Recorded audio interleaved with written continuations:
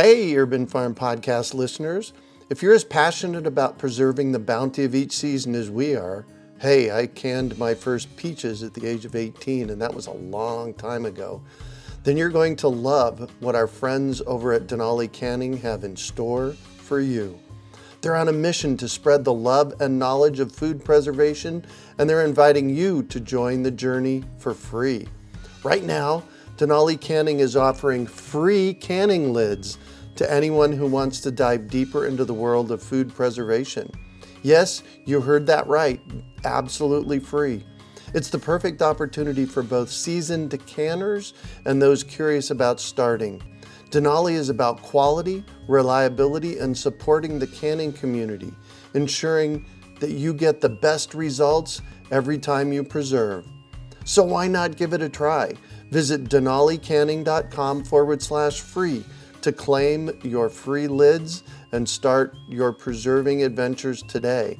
That's denalicanning.com/free.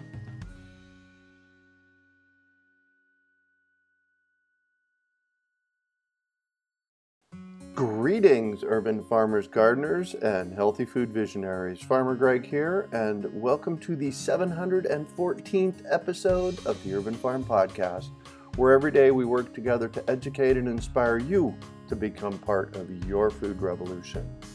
Today on our podcast, we have someone who has integrated the P word into her day. We're talking with Doreen Pollack about how permaculture changed her life. Doreen has been a master gardener for over 18 years and has turned her urban lot in downtown Phoenix into an example of what she teaches. Her front yard now houses an edible garden where a Bermuda grass lawn used to be. Rainwater harvesting systems channel and store rainwater. Compost piles supply needed amendments to harsh clay soil, and creative plant locations maximize the use of our urban lot. A laundry to landscape system uses washing machine output to water a 35-year-old grapefruit tree. She has taught hundreds of people about gardening through Master Gardeners, Mesa Community College, City of Tempe, Rio Salado College, and has appeared on local news talking about gardening. She loves to help people become better gardeners and stewards of the land. Welcome to the show today, Doreen. Are you ready to rock? I am. Excellent. So I shared a bit about you. Can you fill in the blanks for us and share more about the path you took to get where you're at today? I'd love to. I moved here from the Midwest 25 years ago. And Wow. Boy, yeah, what a shock. But I didn't do much gardening there. My mother was a big gardener and I grew houseplants. I came to Arizona and bought a house and started to put plants in the backyard. And not a lot of them made it. I would just go into the big box store and pick up a plant because it looked pretty and put it somewhere in my yard and hope for the best. And it just really didn't work out. So I had a friend who had gone through a program and she explained it to me and called it the Master Gardener Program. And I'm like, wow, that sounds fascinating. And she told me how it really changed her look at how plants grew here in Arizona. So I had the opportunity to sign up for it. It's through a university. So I thought, wow, it's got to be some great training. And it really was. I found a great community of people that I loved. And I finally figured out how to grow things in a desert. And that really started different. my journey. Yeah. It's really different. Having recently transitioned from the desert to the mountains, I'm coming to understand how different it really is. Yeah. So I was thankful for her sharing that process. And I took that course and then fell in love with gardening in a desert because once I learned the tricks, I knew what to do. And it has been a lesson of learning for the last 18 years. I don't think you ever stop learning. Right. Somewhere along the way, you stumbled across the P word, as I like to call it. Tell me about that. Oh my gosh, I can remember that day, actually. That's how important it was to me. I was actually down at one of our public markets in Phoenix, and I remember walking out of the store and into the marketplace, and I saw a booth for Permaculture Guild, the Phoenix Permaculture Guild. And I was like brand new as a master gardener, and I was very excited about teaching everybody everything I knew. When I learn something and get excited about it, I want to tell everybody. Mm-hmm. So I walked up to the person there and I said, how do I get involved and how can I teach people how to garden? And she said, wow, that's great. And we started the conversation. And I believe she even connected me to you in some way. Mm-hmm. And the rest, as they say, is history. And so I got involved with the Permaculture Guild just on the outside and was part of the community and chatting with them. But as the course got promoted, I started to think that that would be my next step, to really take what I'd learned as like, I learned about botany and I learned about growing things, but I really wanted to figure out how do you put it all together.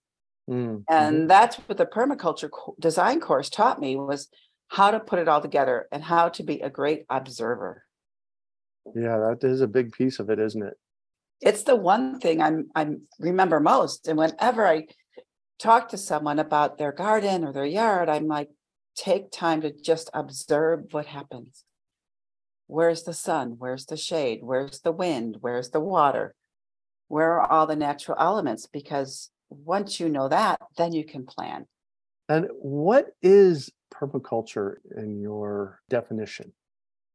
My definition of permaculture is that it is the integration and it is the cohesiveness of all things nature, all things me and nature, Mm-hmm. all plants. It's everything. It's everything.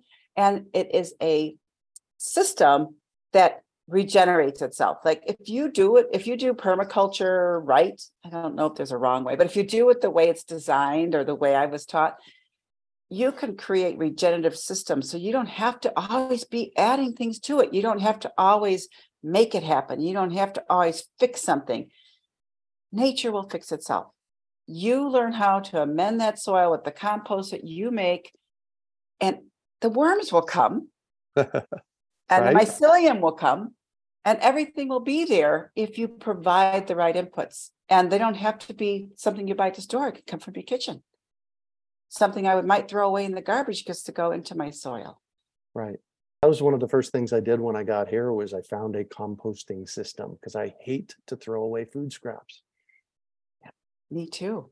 As a matter of fact, Greg, my next door neighbors have a key to my gate and they put their kitchen scraps in my compost pile. Yes. Yeah. That's what I'm talking about. Yep. I That to me is part of permaculture, right? Our Yeah. community. Yeah, exactly. I had the neighbors trained in Phoenix to every fall bring me their bags of leaves. I love it. And you mentioned a permaculture course that you did. We call it a permaculture design course. Can you tell me about your memory of what that was? Yes. I didn't know what to expect, of course, when I took it, but it was a deep dive into many different elements of permaculture. I still can remember in my mind, and I'm not going to get all the terms right because it's been a while. There's a wheel, if you will, almost reminds me of the circle of life, but it's this whole wheel that talks about all the components of permaculture. And so we took each one of them and we took a deeper dive into them, but it always showed the connection to each other. Like nothing was separate. And that was the thing I remember most about permaculture. There was nothing that was separate and could stand on its own, but it didn't have to, and it shouldn't stand on its own. Mm-hmm. The thing I loved the most when we were doing all of these, doing practical applications, when we were learning about observation, we got out and we walked around and we were coached on how to be a good observer. Mm-hmm. And when we learned about water flow, we went out and we played with the land and we used something called a bunyip. Helps you show exactly how the water would flow and how to measure the depth in the soil and how to put a berm there so you wouldn't have the water run off your property. So there was just so many things that we actually did hands-on. It wasn't like sitting in a lecture and listening. And that's what I loved most about the design course. It was hands-on and I could apply it right away and I could take it home that night and use it right away. Well, and here we are almost 20 years later and you're still integrating it into your life. Oh, most definitely. As a matter of fact, I do some rearranging of plants from time to time in my property when I see that things aren't working out the way they should. I'll put them in another spot. Our biggest issue here in the desert is water. So I love to watch what happens when it rains. And I will actually put plants in areas where it gets natural rain versus trying to force nature, right? And that's why when I redid my front yard, I put in a retention basin for water that came off my roof. So that when we have an epic rain event, Mm-hmm. the water basin, I call it my rain garden, holds the water. And that's where my shade tree went. And I learned that in permaculture. Nice. You mentioned a word a little while ago called regenerative. And I first stumbled across that word in my permaculture design course back in 1991. It's different than other words you might have be thinking about, like sustainable. Can you talk about that? For me, regenerative was that notion that things can regenerate. So when we go to build soil and we're using compost to build that soil, we're basically putting food into the soil, in my opinion, right? Mm-hmm. If I want to feed with the life in the soil, which are all the little roly-polies and the worms and even the mycelium, those items need things to sustain themselves, right? So if I can take things that inputs, if you will, that come out of my yard or my garden or my house, my compost, and put them back in there, I can regenerate that food, that growth in the soil. I also remember the part in the class where we talked about looking at how plants support each other. So when you have the taller trees and you have your upper story and you have the mid story and you have the lower story, like you allowed all those plants to have that symbiotic relationship. So they supported each other and they regenerate and they recreated life. I didn't have to go out and always buy things to recreate shade. If I looked at where a tree created shade, I could let that tree be the shade for the garden versus running out and buying shade cloth. Yeah. And that to me was that regenerative notion that everything kind of supports and regrow and helps each other grow, and use the same word, regenerate. Yeah. What are some practices that you continue to use on a day-to-day basis from permaculture? Well, composting. I love to compost. As a matter of fact, there's hardly anything that goes into my trash anymore. So I can use one plastic grocery bag a week for trash. Because if it can't go into compost, it goes in the recycle. I compost even the dust from my vacuum. Got cats and dogs, so there's a lot of great pet fur that goes in there. I use the lint from my dryer to make fire starters for my outdoor fire pit. I use old candle wax and I use cardboard egg cartons. So nothing goes to waste in my house. It all goes somewhere. And that's my whole notion of composting, right? Same thing with rainwater. I have 3 rainwater barrels on my property. Again, Phoenix doesn't get a lot. We got some, they're all full right now because we just got some rain last week. I use that water to water all my house plants. I use it for outdoor plants until it's gone. And then when it's gone, I wait for it to rain again. So rainwater harvesting, my laundry landscape system, invaluable. That was really on purpose. You want me to talk more about that a little bit? Yeah. So talk more about what a laundry to landscape system is. I live in an old home and my washing machine was never put on the sewer line. Yes, because the whole house is only 900 square feet. There wasn't room for a washer and a dryer. And back in the 20s, when they built the house, they had washing machines like we do today, right? So anyway, it's out in a 1-car garage shed, and it used to just flood the yard. And while I was in the permaculture design course, I ran across a person from Tucson, Brad Lancaster. Yep. He's been on the podcast multiple times. And he talked about this system. So mine is actually a more sophisticated than just let the water drain. It actually goes into a series of landscaping materials. So it goes into 1-inch pipe and then out into some smaller 1/4-inch that are now installed throughout the landscape. So not only did I create a basin for water retention right by the citrus tree, so that gets flooded first, but also along the perimeter of my yard where I had drought tolerant plants, I had them install the both 1-inch and then 1/4-inch landscape pipe. When the washing machine drains, there's a little bit of a pump that pushes it into the system, floods the basin for the grapefruit tree, and then the rest of the plants get watered as well. So I never have to touch that water And today you can buy all kinds of washing machine soaps that don't have chemicals. I happen to get one that's called washing machine sheets. So I don't even have plastic containers to throw away anymore. Mine comes in a brown envelope to me once a month. Oh, wow. It's a sheet. Yes. Yeah, they figured out a way how to dehydrate, if you will, get the laundry detergent into a sheet that's probably 4 inches by 5 inches. And you throw one into your washing machine and run it, and it works beautifully. So again, I've reduced my waste, right? So I'm always looking for ways to reduce things I throw away. Yeah, I was just listening to a podcast recently, and they were talking about recycling and what in plastic, what actually gets recycled. And it's something like 6% of all the plastic actually gets recycled. And so that keeps me in the thought process of how do I reduce the amount of plastic that I'm using, especially one-use plastic bottles and that kind of stuff. So cool. I'm going to look that up. I recently started making my own yogurt. Probably lots of people do that, but I hadn't. And I was always buying a plastic tub of yogurt. Yep. Eating it and throwing it, recycling it, or using it somewhere in the house. But after a while, you can only hold on to so many plastic tubs.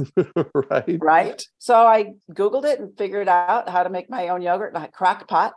I just reuse that tub for my own yogurt now. What do you use for the base of the yogurt?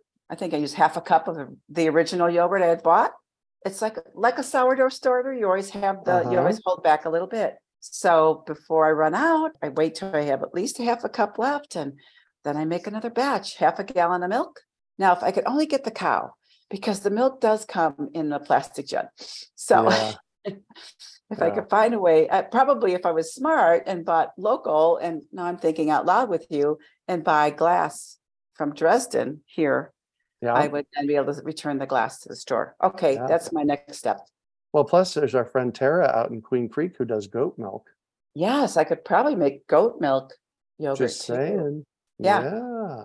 One of the reasons I like doing this podcast is it plants seeds of things for me to figure out. And it's like, we eat goat yogurt and it comes in plastic tubs, and I have hundreds of these plastic tubs. What do you do with them all?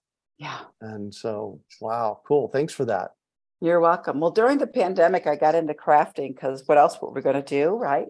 And I started looking up how to reuse household items. There are some really fantastic ideas out there. I don't think I embraced them all, but it got me thinking about there is no away. When we go to throw things away, there is no away. Maybe it's away from my home, but it's not away from my earth.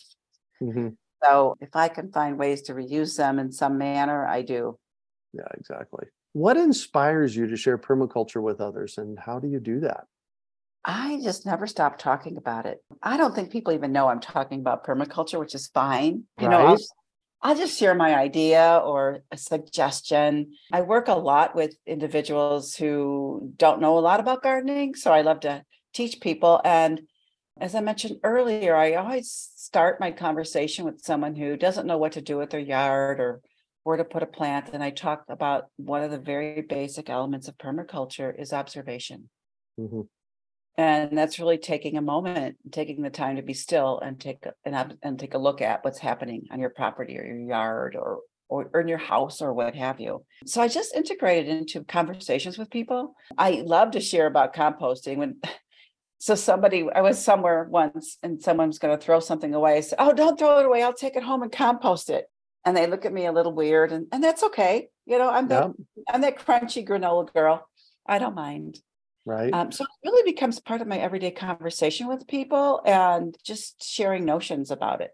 Well, and food waste is a huge volume, especially in Phoenix. Our mutual friend Miguel used to run a company in Phoenix called Vermisocks.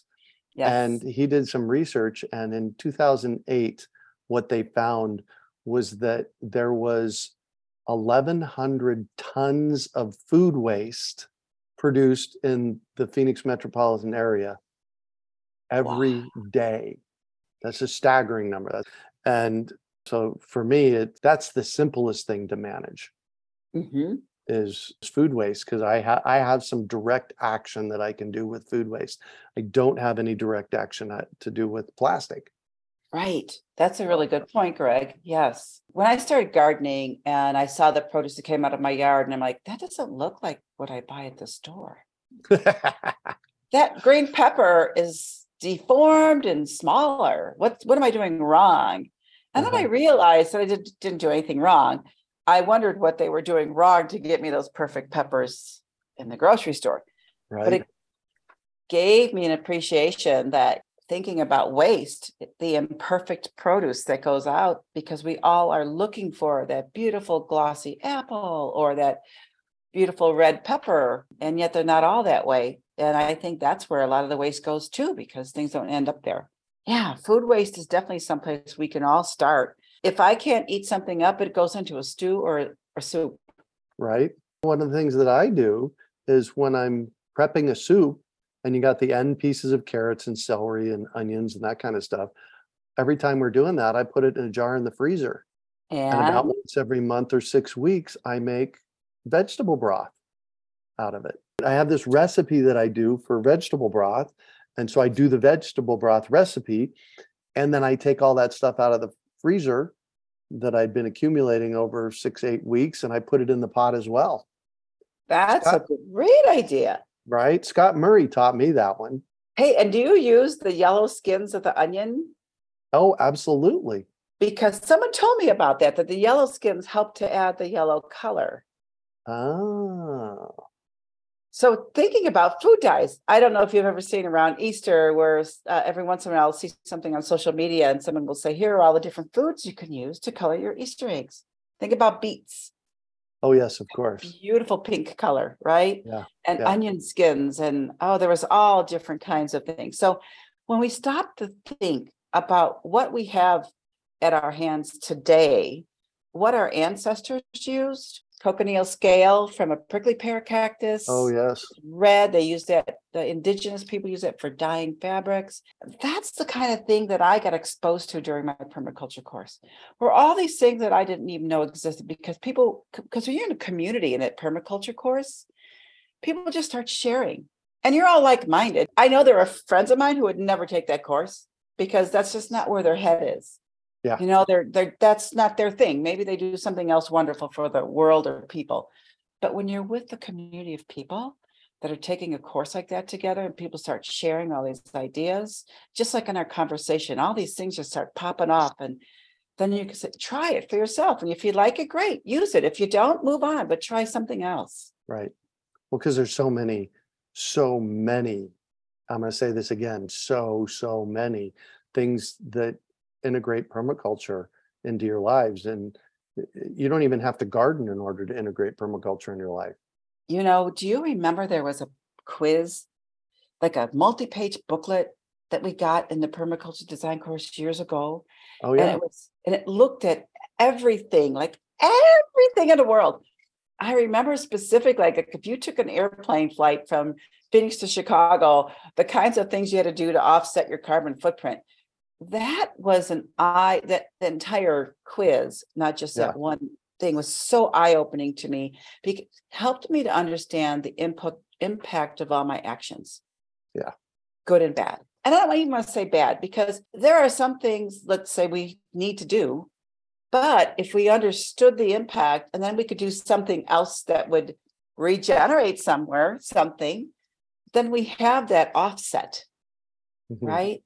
So it really, I can't say enough about the design course, because it just opened my mind to things I didn't know about and had me think about them. And I took on things that I wanted to do. And we talked about that, the water here in the desert, because we know it's so valuable, and Huge. Yeah. composting, and I love growing my own food. I know not everybody has to as part of permaculture, but I fell in love with that Yeah. because I love running out to the garden and picking a few herbs for dinner, or my Sunday morning eggs. I can season them with my herbs from the garden. I go out in my jammies and get them.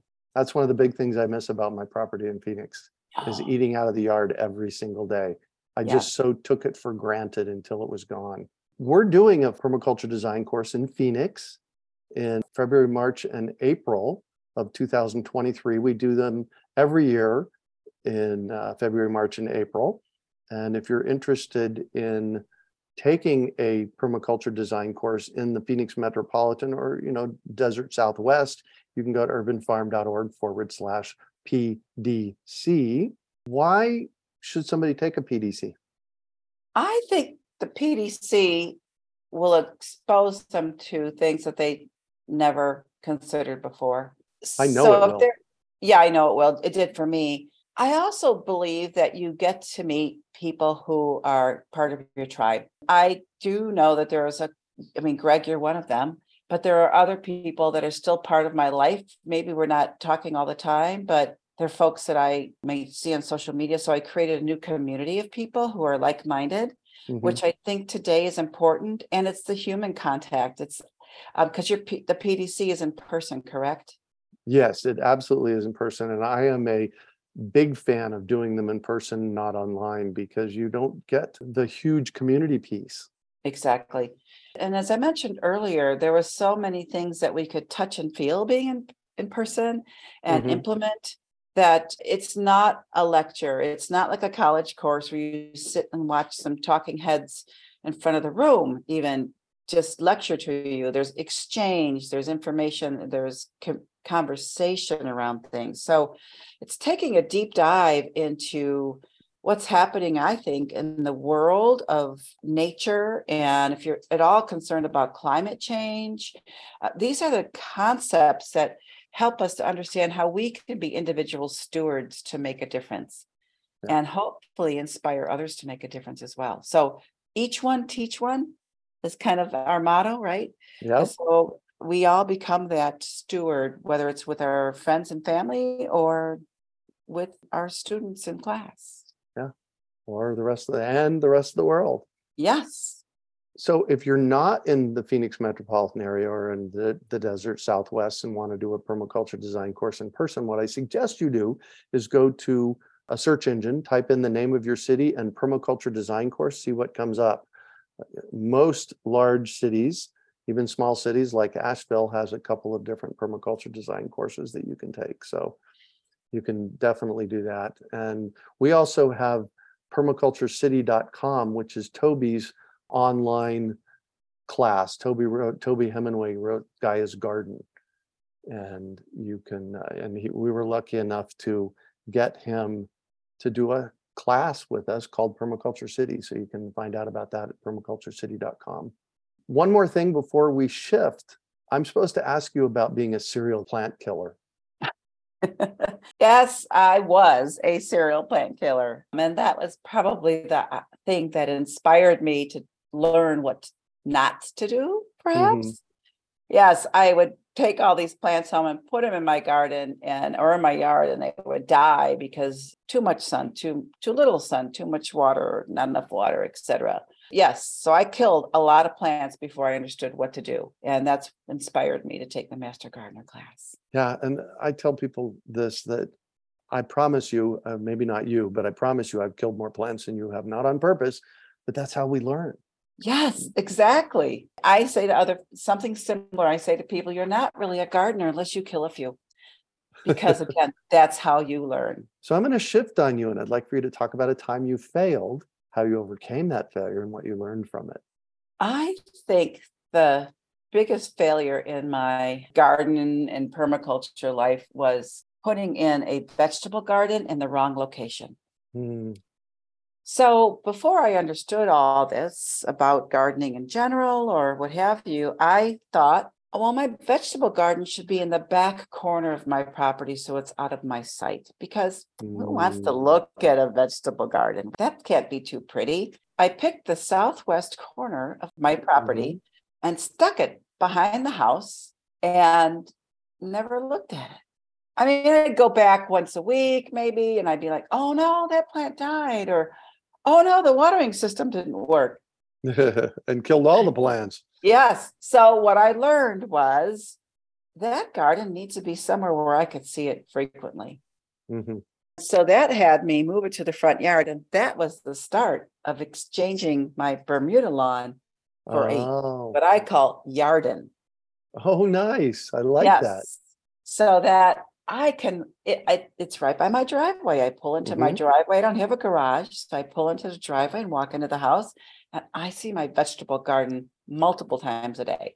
And I can encourage it. I can talk to my seedlings, but I can also see when things need to be watered. And so considering that I needed to put something out of sight, but out of sight does mean out of mind. And that was my biggest failure. Well, in permaculture, we talk about zones. Yes. Zone 0 is your house. Zone 1 is the place you go in your yard every day. Zone 5 is the wild place of your yard. And we talk about putting our gardens in zone 1. They need to be visited every day. Yes, I'm pretty sure that that's what inspired me to do that, because zone 1 was that spot I walked through every day from my car.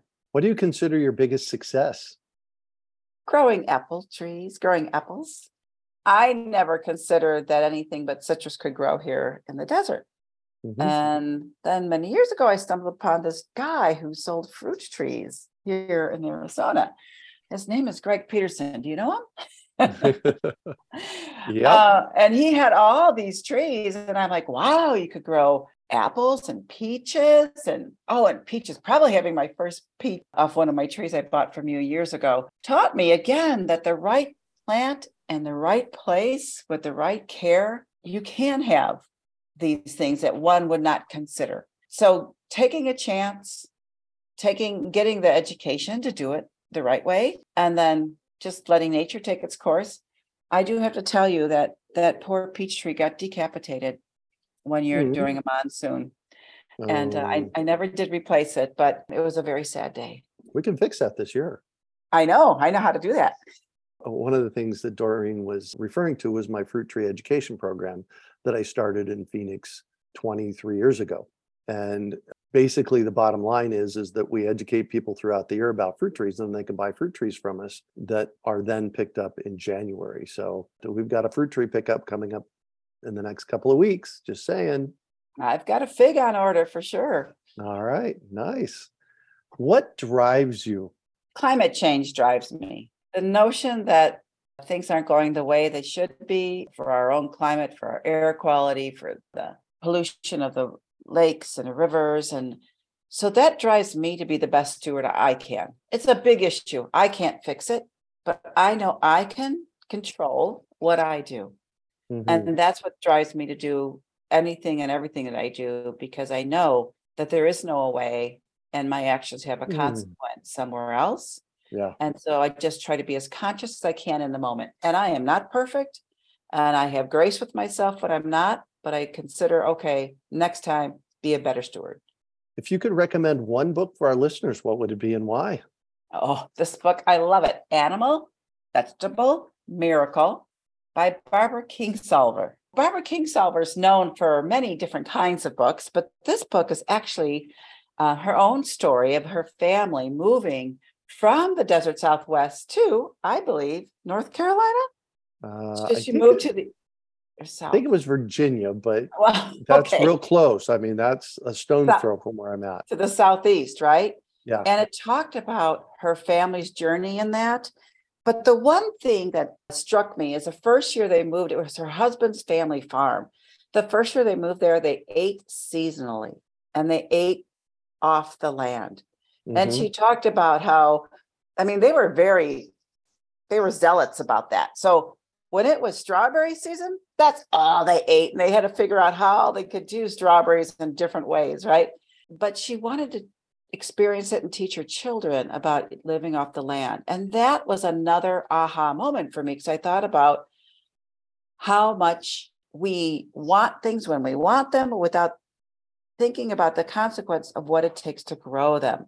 So for me, there's many things I don't grow in the summertime anymore, because for me, it takes up too much water to get what I need. And I'd prefer to buy it from someone who could do it better. So that might be getting a CSA from a local farmer here in Phoenix versus me trying to grow it. So it just gave me a lot of aha moments. Animal, vegetable, miracle. And what one final piece of advice do you have for our listeners? Don't be afraid to try. Don't be afraid to try something new in your life, in your garden. Don't be afraid to plant something. I don't care if you put basil plant in a pot on your patio. Just do it and then watch and observe nature happen. Beautiful. Thank you so much for joining us on the show today, Doreen. You're welcome. You have a business that you run in Phoenix. Do you want to share a little bit about that? Sure. Thanks, Greg. I have a business called Down to Earth Gardens. You can find me on Facebook, and it's down2 Earth Gardens. But I call myself the garden nanny. I used to be the garden goddess, but now I'm the garden nanny, and I love helping people in their gardens. So I can work shoulder to shoulder with someone, or I can transplant pots for people.